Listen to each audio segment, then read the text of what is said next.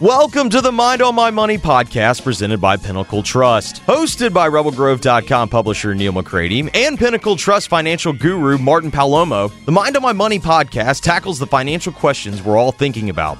From paying for college to saving for retirement, from life insurance needs to 401ks and everything in between. The goal is to help you take the stress out of financial concerns and give you some tips to enjoy life while your mind is on your money. Now here are your hosts, Neil McCready and Martin Palomo.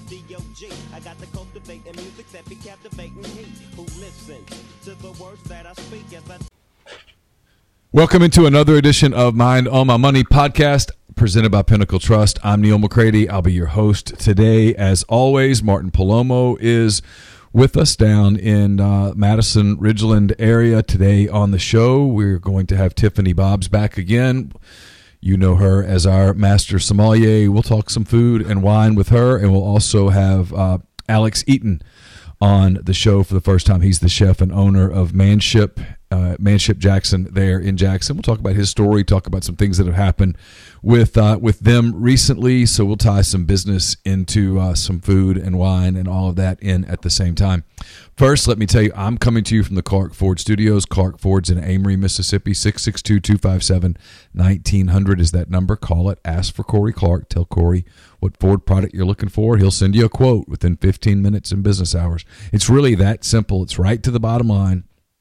If you think you're in the market for a vehicle, even if you don't live anywhere near Amory, Mississippi, make a phone call, 662-257-1900. Get a quote. At the very least, Corey is going to help you get an idea of what you should be willing to pay, what the market is. At the very most, he's going to get you into a Clark Ford, and if that happens, you'll be thrilled with it because Corey wants to be your car guy. He wants to be your truck guy. He'll prove that to you when you make a call. 662-257-1900. And Martin, before we get started with the show, tell people about Pinnacle Trust and how they can get in touch with you all. Absolutely. Man, excited to be back, Neil. Excited to be talking with these two about some fun stuff, especially coming off of, a week where we talked about some pretty serious topics that were, tough topics to tackle. So it'll be fun to have a fun topic after that. The best way to get in touch with us at Pinnacle is really through social media. We are really active there on Facebook. We're pretty active on Twitter as well. The podcast has its own Facebook page. So if you haven't liked or followed the Mind on My Money podcast, certainly do that or find us on Pinnacle Trust. You can get us through email as well, info@pintrust.com. That's PINNtrust.com.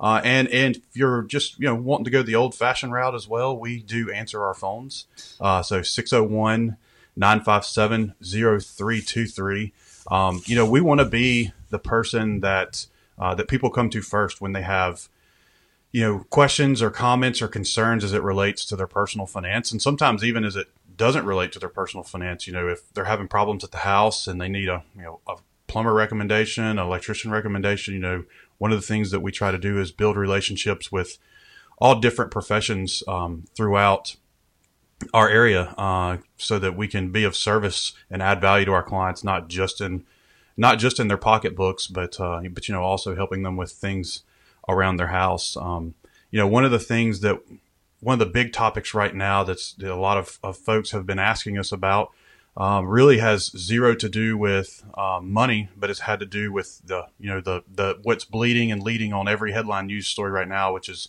the coronavirus outbreak. One of the things that I think where we add a lot of value to our clients is there is some reason for concern, but I don't think that there's any reason at the moment to make these drastic changes that a lot of folks have been calling and, asking, hey, is this the time that, we should be getting out? And if you don't have an advisor, you're left up to your own devices to make those decisions. And usually those are very emotional decisions. So what we want to do is be able to take the emotion out of it, talk about reason. I do have one client. He's really awesome too. And he's probably one of the easier guys to work with. And he called me yesterday and asked, hey, the market down 1,000 points. Let's buy some stocks. I was like, all right, man, that's my mentality too. But most people don't have the stomach to do those things. And so one of the things that makes sense is we look at every person's personality, what their quote unquote risk budget is. And if, and we try to keep folks in the seat as we're kind of going through some ups and downs in the markets. But, next year, this time, we probably won't even be talking about a virus. It'll be something else. And, one of the things we want to make sure that folks do is look at their goals and stay on track and not just react to every piece of news that comes out in the media. So, man, I'll kind of get off of my soapbox because I'm really excited to have Alex and Tiffany. Tiffany back, of course. I think she's our she's our frequent flyer. Her shows tend to be pretty popular. And then I'm excited to have Alex in the studio for the first time as well. Tiffany's repeated presence on the program is also indicative of my love of alcohol, I'm afraid. So we need more people like you, Neil. So, Neil, I know you can't see this, man, but I've got to tell you something funny. So, Stacy's really creative, and he got this board. I'll have to send you a picture of it.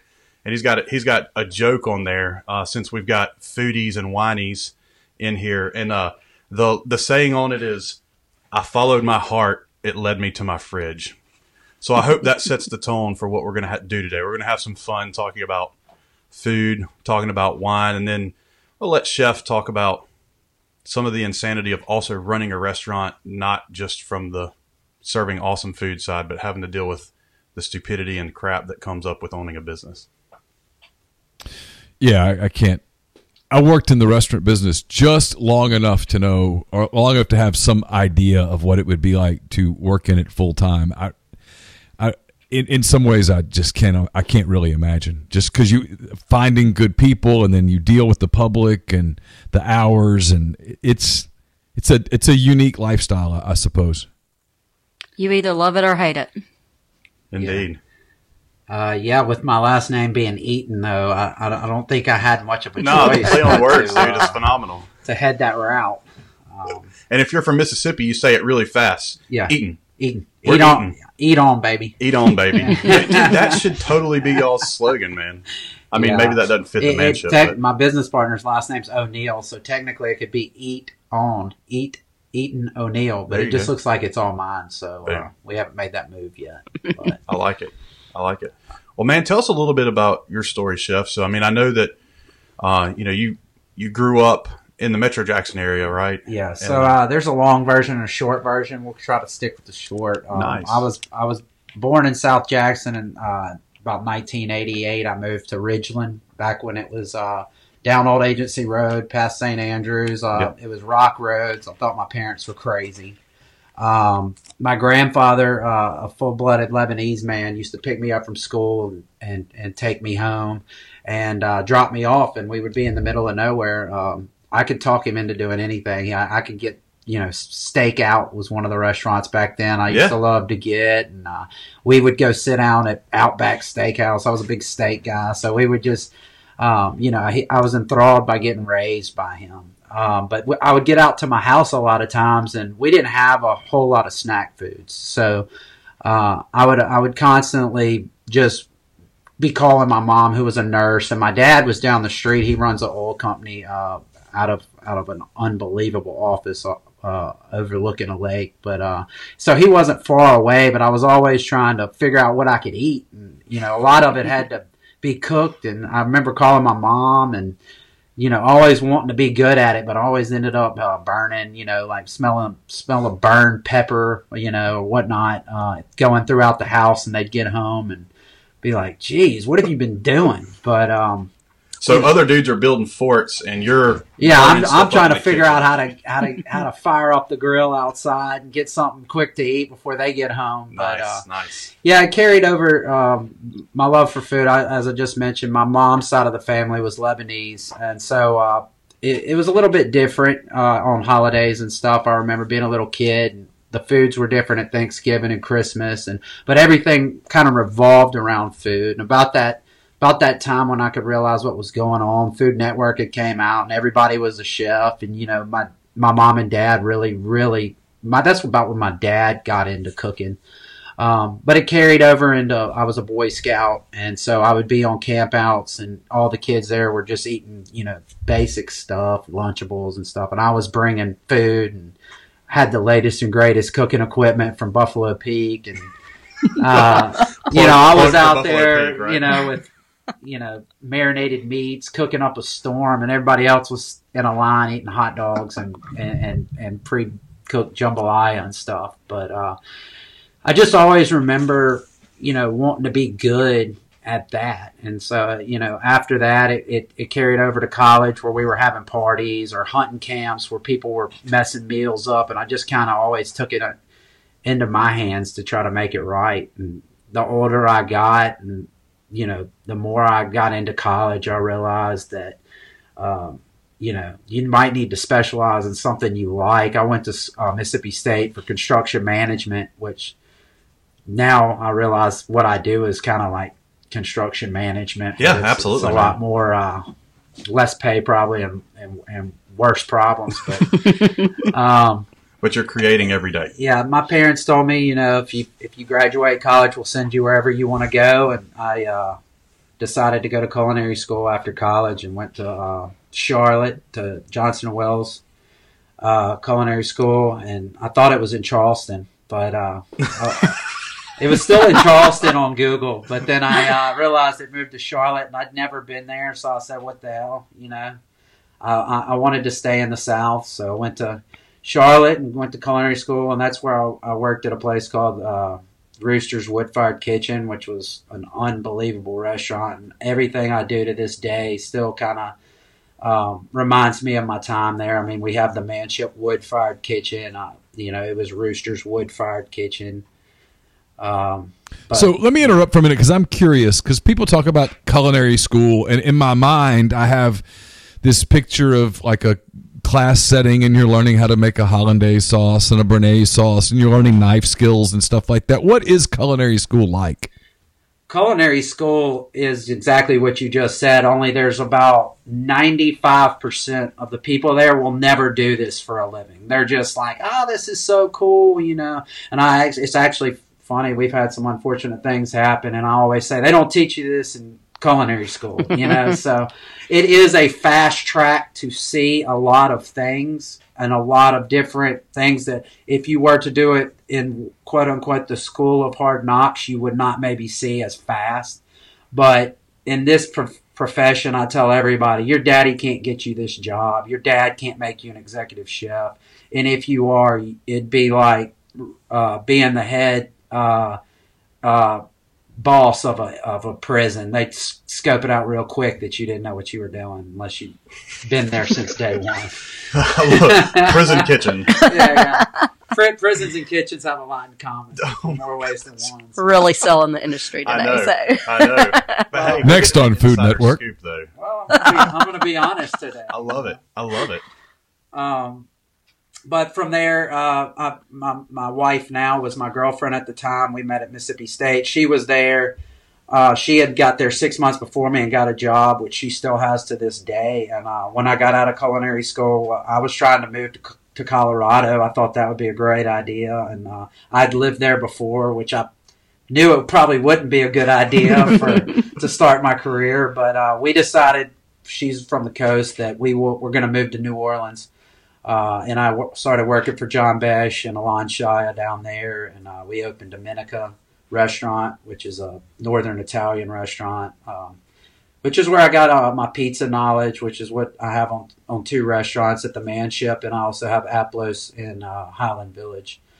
But spent some time down there cooking and kind of sent an email up to some guys in Jackson that were opening restaurants, Al Roberts and Bill Latham, just letting them know that if they ever needed a chef, I was down here training. I wasn't ready to come back to town, but they called me the next day, and within a few months, I was up in Jackson opening the Table 100 in Flowood. And that's kind of where the three of us really met was Table 100. And Neil, I think in one of the Bob's episodes, that's funny. That's we're going to call it the Bob's episodes now. I'm going to get a T-shirt with that printed on. Yeah, so there you go. There's some restaurant language. We all end up calling each other by our last names.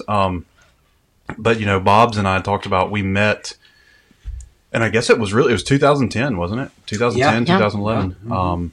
Yeah. In the restaurant, I had just moved back from DC, and I was asked to leave my position at the state government as a portfolio manager for PERS. And, with the kiddos, the bills didn't stop coming, and I jumped in at Table 100, and that's where I met these two. And there's been some kind of cool, life-changing stuff that happened there. Not trying to get like sappy on an episode, but maybe in another episode we can talk about, Chef helped my brother out. Alex helped my brother out a pretty good bit. And he may not want us to talk about it on air, so I won't. But there's some good friendships, some good connections, and there's really good people in the restaurant business, and there's some life-changing stuff that happened there too. But so talk about, how long were you at Table? You were a sous chef first. Sous chef first, and then I got chef de cuisine, which is just basically I was in charge of all the food, and Chef Mike Romhal, the German chef, was kind of in charge of the business, and I was kind of more of on the restaurant side.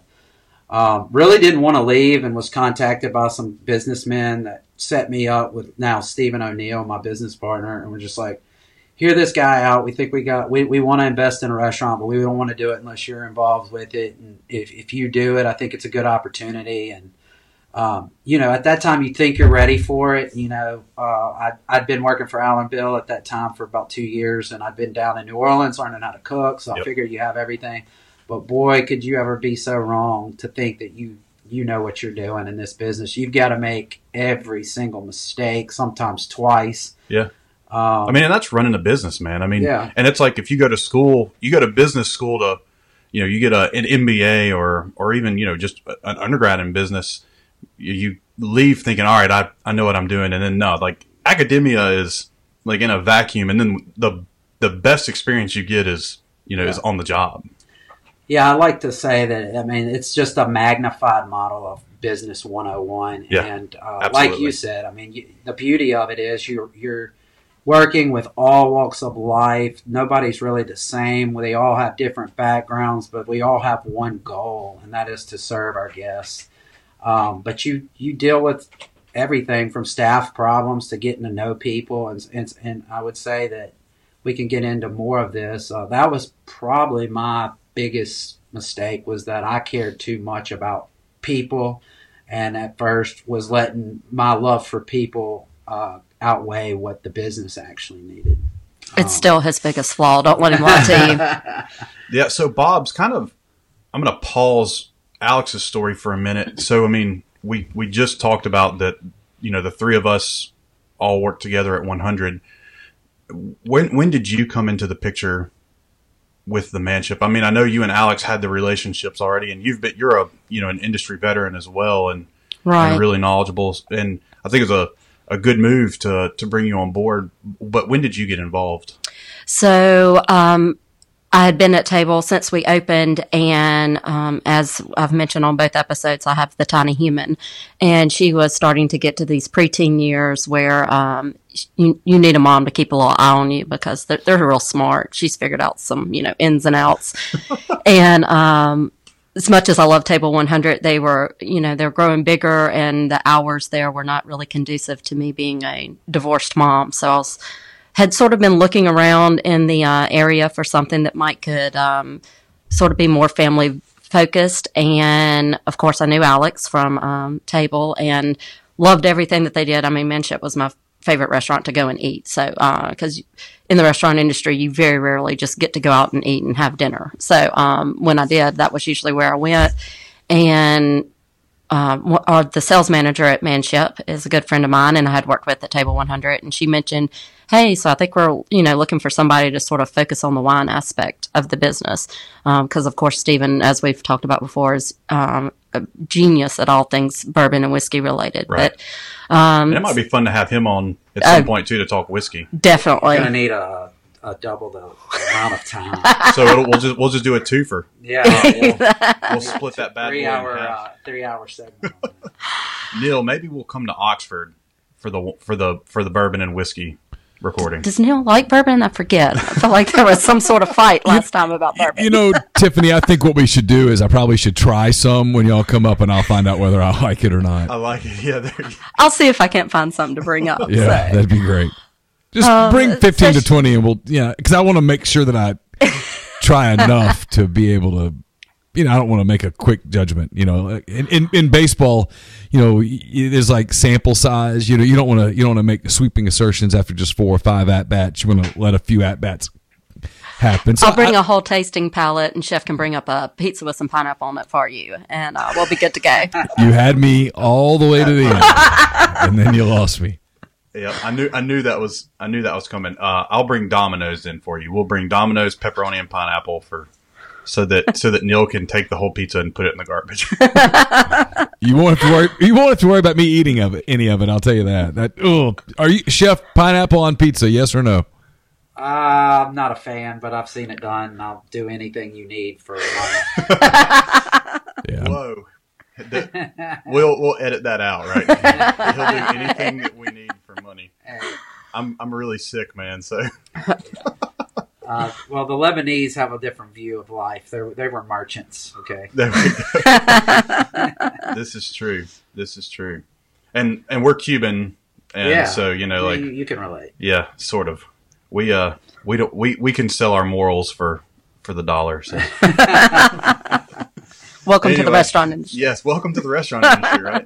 The door into the darkness. Yeah. All right, so Alex, let me get us back on track here. So you were talking about staffing is one of the harder things for you, just because you got a big heart for people and yeah. So what basically happened was when you get here, and I can't reiterate how important it is to get good people around you, but it's not always very easy unless you were here for a long time. So right. I did live here, but professionally I'd never worked here.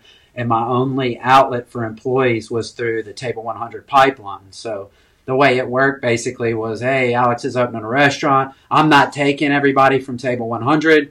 I might take one guy. Who do you know that wants to work here? And then next thing you know, you've got a whole family reunion of the same kind of people working for you. And it worked good the first couple of years, but it got to the point where it kind of got away from me. I didn't really have – I had some hard workers, but I didn't actually have true help that could help me with the most important aspects of the business. And coming from New Orleans and Charlotte, I'd been in restaurants that were extremely busy at all times. There was tourism and constant events going on. I mean, if it wasn't the Super Bowl, it was the National Championship or Mardi Gras or, it's always something down there. And it's just things. I was working for the Brennan family as well, so it was an institution.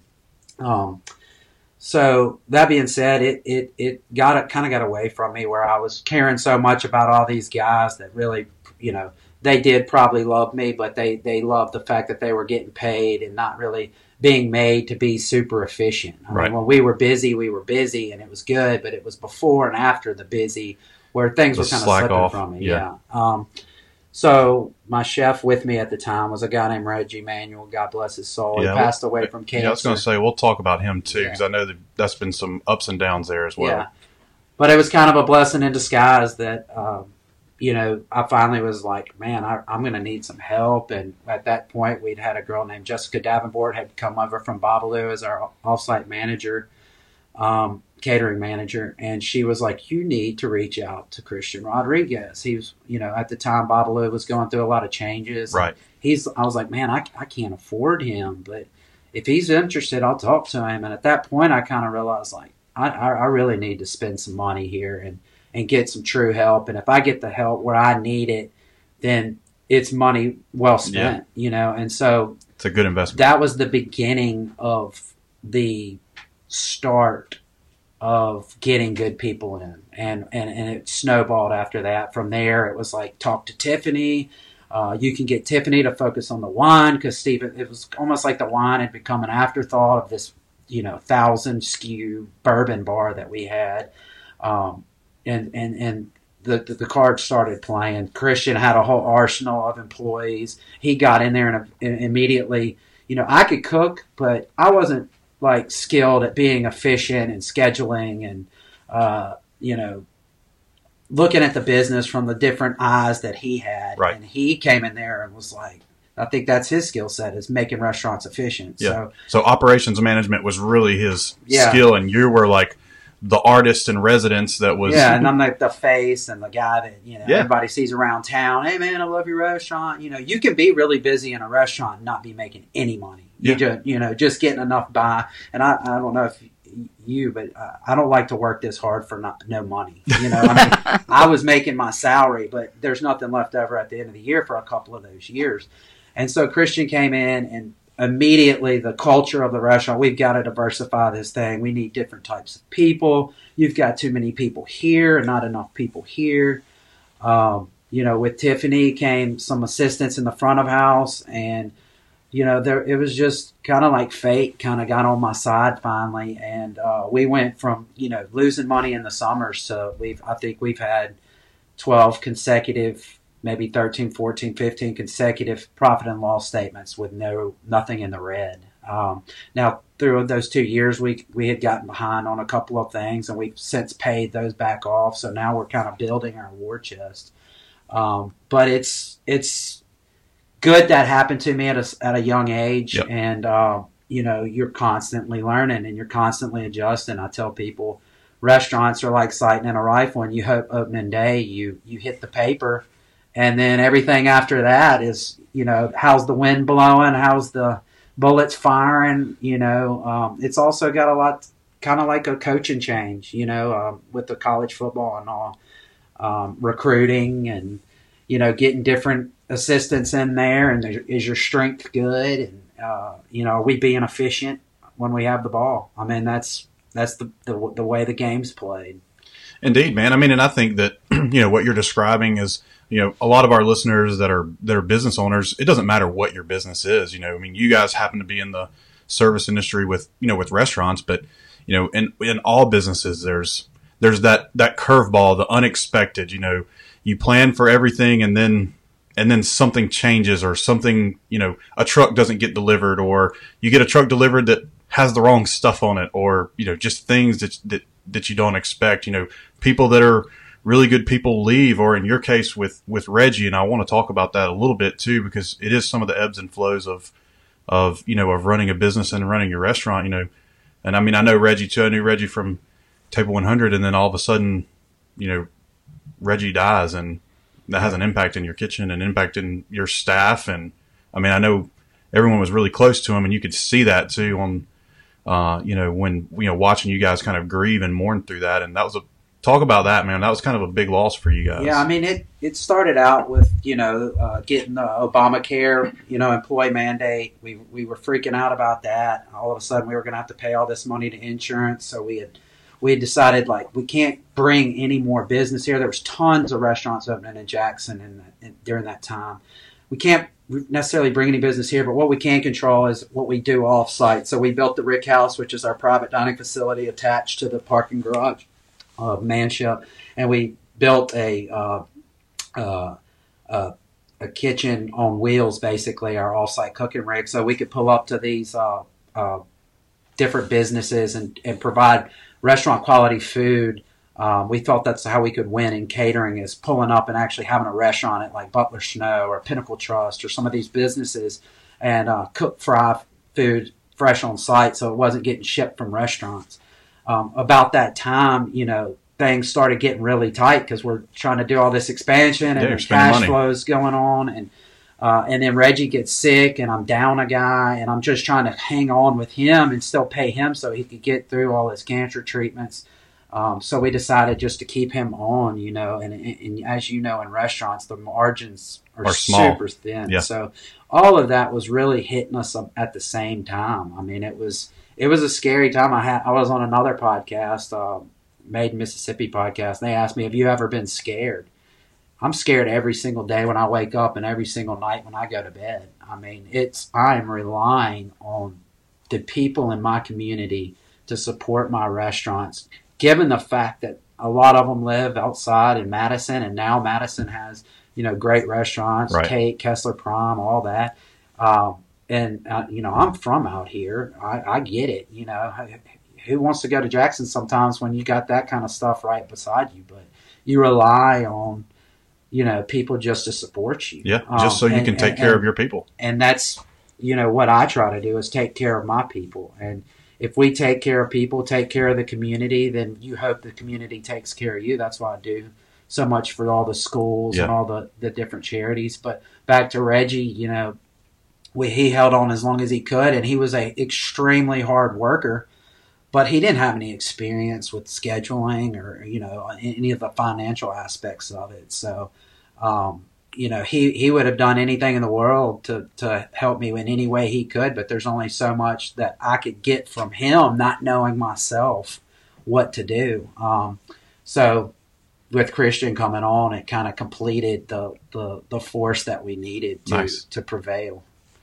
And it took a year to get a good staff around us because, with turnover, you got to get a new system, either get in or get out. And, a couple people would hang on that maybe you didn't necessarily want to hang on, but at the same time, they'd been with you through thick and thin, and you want to kind of just let it kind of work its way out. But now we've got a crew of people that are super efficient, super loving, super diverse. Everybody's kind of got a role that we play. Here I am at a podcast, reaching out to the community. But, Indeed, man. We've got people on the ground right now doing deliveries and catering and all of the above.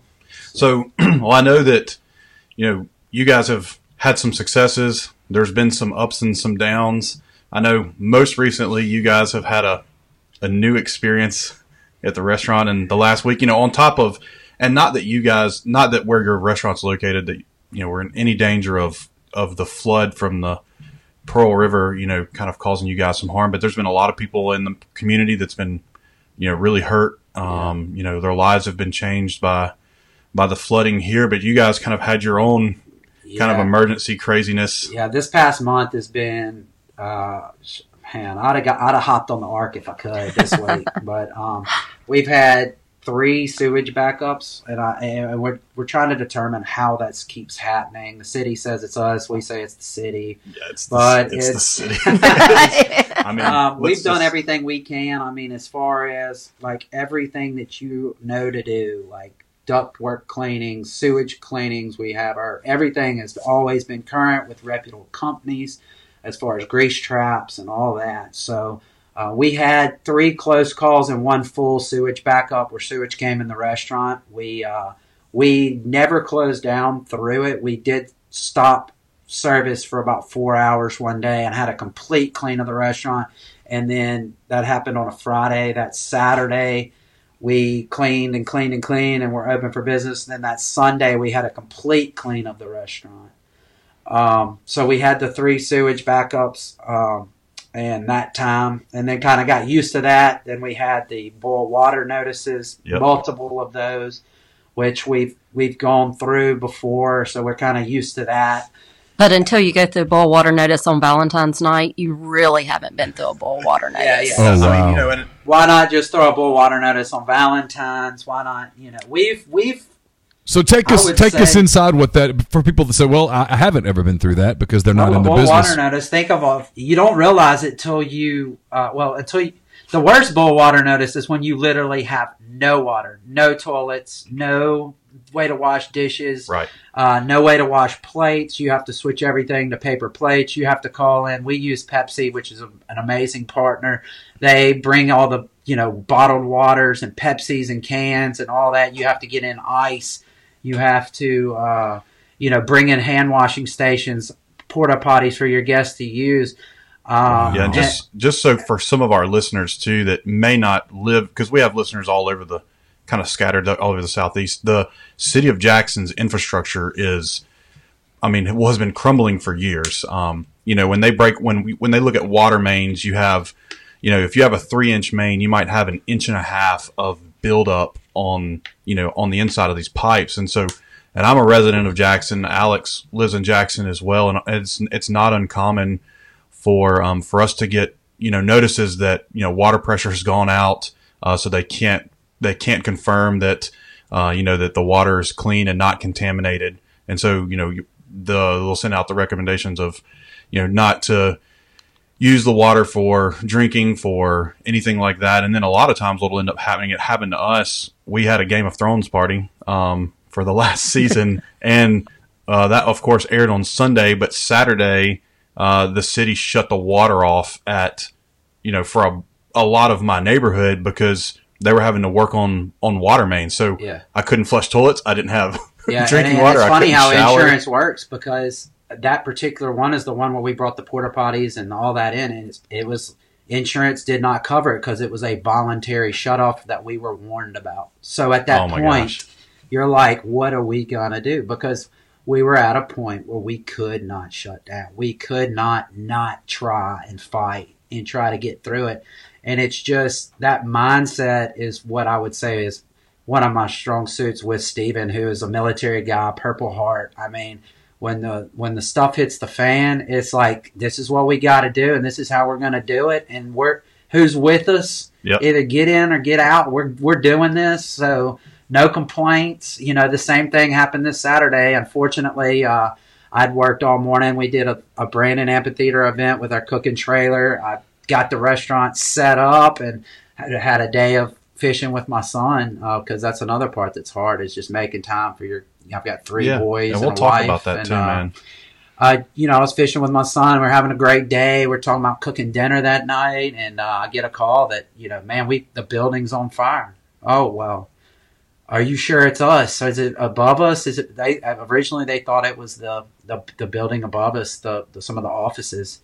But no, what had happened was, we cook with wood-fired equipment. We were on a 60-day cleaning schedule for 6 years, but however, the way that we had to vent out our building had caused us to create some ductwork that kind of made these weird twists and turns. And over 6 years of wood-fired cooking, there was some sort of little pockets that had just collected grease, and somehow, some way, we're still yet to know, the fire went from the grill up and through the duct and kind of caught some of that grease on fire. So we basically had fire shooting off the top and off the bottom of the ductwork. And is there video of that? I have no idea. We're still trying to navigate through all this, but it set off what we call the fire suppression or ANSEL system. And I've never in my life been in a restaurant where that system went off, but when it goes off, it makes a mess. Yeah. So here we are now. We've got time for a podcast because we're in limbo with the insurance company, and trying to we tried to clean it up as best as we could, but they're telling you don't clean it up, and you're trying to get back open as soon as they give you the green light. But there's some equipment stuff we had to get from Chicago all the way down to New Orleans, and so we're just. For this, once again, this is on the ground training live right now. Yeah. What's going on? Here's how we're doing it. This is what we know. This is what we don't. And I just hate not being open for my guests. I mean, at the end of the day, you want to be a dependable place that everyone can go to. Right. Some stuff's out of your control, man. Just going back to what Steven said, when the stuff hits the fan, or when the defecation hits the oscillation, it's never evenly distributed, man. Well, I jumped out of my seat when they told me, and I was like, I got to get back to manship. And I called my general manager at the time. Justin Corson was the one there. He said, man, this fire's going to burn hot no matter if you're here or not. It was going to light if you were here or not. It's going to get put out the same way if you're here or not. Just enjoy the night with your kids and come in the morning and do what you do. And so... I had a night I had just bought that heavyweight fight as well. So I was like, I can't believe this. But, I just knew that I could take the night to kind of gather my thoughts on what I thought needed to be done. And it was kind of like the beauty from the decay that happened, where our staff showed up that next morning, and we just, they had their husbands and wives and kids, and everybody was there cleaning up the mess we weren't supposed to. But Whoops. It's a beautiful thing when you get all walks of life like that together, and we're all, that's when you see that people care about you and care about the business that we all rely on. And, it's a beautiful thing. I mean, it's tough. It's stressful. It's the unknown that you're wading through, but that's with life. It's the same feeling you get when you're thinking about buying a house, or you're getting a divorce, or you've got to be able to step out of these situations and look at your life and say, well, at the end of the day, the whole building didn't burn down. The restaurant didn't burn down. Right. The equipment got messed up from the water and the fire. We've got to figure out how to prevent it in the future. But we're all safe. Well, we'll reopen. We have insurance. We're going to be okay. Yeah, it's uncomfortable. It's not fun. But, people react to that. I think that when we reopen, it'll be a beautiful thing for people that might eat at Manship every week to say, damn, wow, I really appreciate Manship. Their stuff's really good. I ate at X restaurant the other day for lunch, and it wasn't that good. I appreciate them. So, well, and I think that Jackson and really kind of the deep South is real community focused as well, and you do a lot in the community. But there was something you said as well, and there's something Bob said. For one of the reasons that she joined the team, that you talked about the family, and that's important because I know a lot of folks who work in the service industry. It's tough to be a mom and a dad when you work in the industry, and also that you own the restaurant, and then Bob's, you're running the show with the wine, and and also the front of the house. You talk a little bit about how do you balance that out with making sure that you're being a good dad and a good mom, and and spending time with the family. And God, you just pray that you're not screwing them up and they don't end up on a podcast one day talking about their addiction. I'll save y'all seats.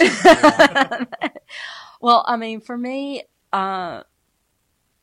Abigail's dad is in the restaurant industry as well, so this is what she's grown up knowing. So, and it'll be the same for Alex's kids. Like, they will never know their life outside of the restaurant industry, God willing that we all keep our jobs. Let's knock on some wood here after this week. That's plastic, so sorry. Well, straight to the head.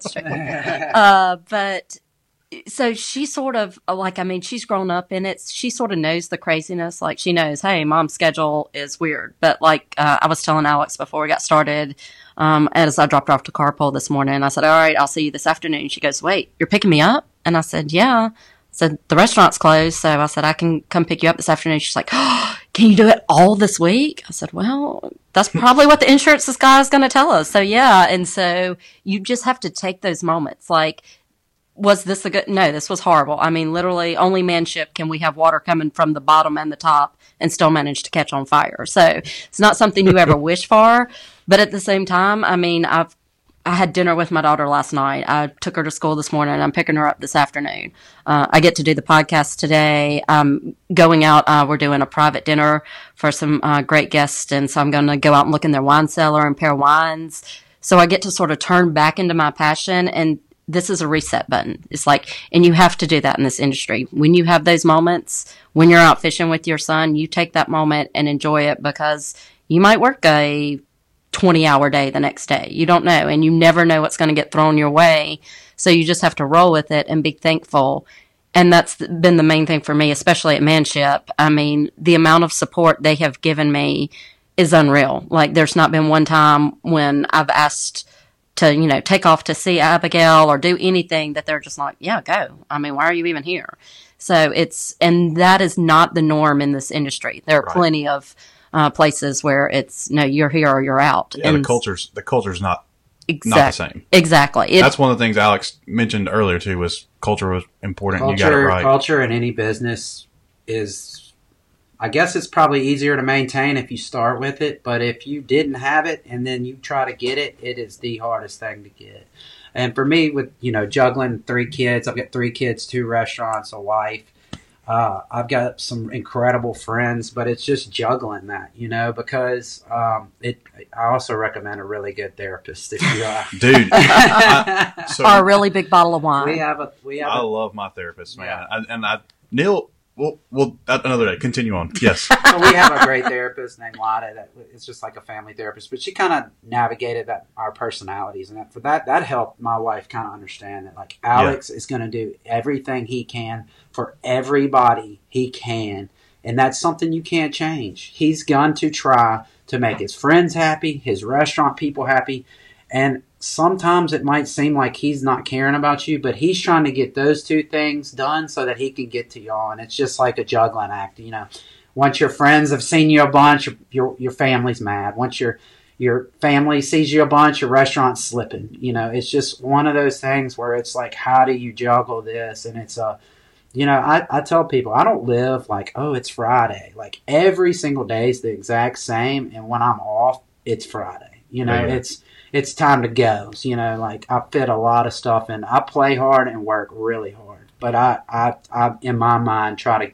put stuff on the calendar and get to that to spend time with the family. Dude, there's a really good book called. It's a short book too, but it's called Choosing to Cheat, and it because you and I are built a lot alike, and it talks exactly about like someone's going to get cheated on if it's work or if it's your family time or your friends time or your you time, which you need also. If you have to overgive to work, you got to take from somewhere else, but it's a really awesome book called Choosing to Cheat. Yeah.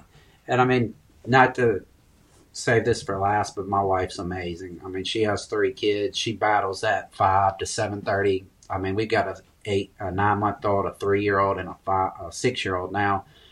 I mean, that 5 to 9 o'clock segment is not something I get home sometimes to help, but I'm just like, I've been working all day. This is and it is. I learned you don't say that to them either. Oh yeah. No. So she's amazing, and she actually just flew to Austin, Texas for work today. So I have all 3 from today to Saturday. Awesome, dude. We'll see how I'm just right up the street if you need some sanity. Oh yeah, I'm already calling in people. Hey, Martin. Hits might keep coming this weekend. Martin, before we start to wrap up, I want to tell you that this podcast is also brought to you in part by the Refrigeration Company, TRC, owned and operated by Jeremy Wattler. He's been in the refrigeration field for more than 20 years, including 5 years as a national service manager at TRC. They understand that great service means being responsive. Their highly trained, responsible, and dedicated staff are available 24/7 to ensure your complete satisfaction. TRC specializes in ammonia refrigeration but works on any other HFC, HCFC, or CO2 systems. TRC is building winning relationships with customers in baking, cold storage warehouses, ice production facilities, and facilities serving dairy, food, poultry, and catfish processing. TRC is based in Spanish Fort, Alabama, but it's licensed in Texas, Louisiana, Mississippi, Tennessee, and South Carolina as well. They can handle all of your company's refrigeration needs, including installation, fabrication, service, compressor rebuilds, ammonia detection calibration, vibration analysis, and more. To learn more, get in touch with Jeremy Wattler at 251-348-8533 or email him at jeremy@therefridgeco.com. That's JEREMY at The Refridge, which is REFRIGCO.com. You can also follow them at The Refrigeration Company on Facebook or at their website, therefridgeco.com. Podcast is also brought to you in part by Elite Dental Care with offices throughout West Tennessee, in Germantown, Jackson, and Trenton. Elite Dental Care has 5 doctors with more than 75 years of combined experience, and with their different areas of expertise, the doctors at Elite Dental Care offer convenience along with the latest in technology. It's a family practice, so the entire family can be seen no matter ages or severity of problems. They focus on staying up to date on all the latest technology, including intraoral cameras, digital x-rays and impressions, 3D x-rays, and more. There's TVs and radios in every room, giving patients the comforts of home and all the modern technological treatment, including both conscious sedation and IV sedation for patients that are anxious or scared, or for those that might not be fearful, but just have a lot of work to do and can't afford to take time off for multiple visits. And with sedation, Elite Dental Care is able to get much more work done in one visit, which ultimately saves the patient time and money. So if you're looking for a dentist in West Tennessee or the Memphis area, get in touch with Dr. Mark Harper, Dr. Clint Buchanan, and Dr. Mike Farah at Elite Dental Care. It's elitedentalcare.com, or follow them on Facebook and or Instagram.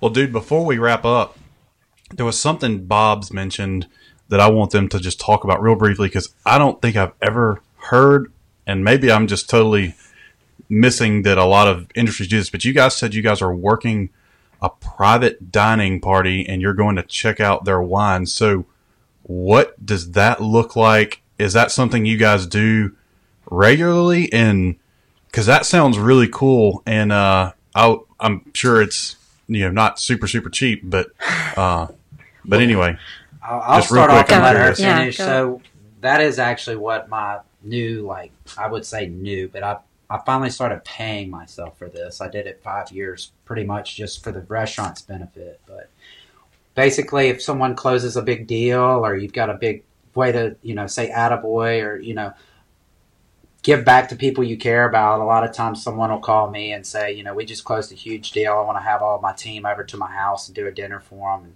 we want you to come with your team. And what we'll do is our anniversary. In this case, we have a big anniversary coming up. And I work with the guests about the menu and what their expectations are. I mean, we cater anywhere. I've catered in places with kitchens, without kitchens. Okay, so I was about to ask, are you cooking in their kitchen, or Yeah, are you taking your kitchen to them? Yeah, Or? so we'll cook in their kitchen. A lot of the smaller, under 20 people, we would be able to use their kitchen. Outside of that, we tend to bring our own.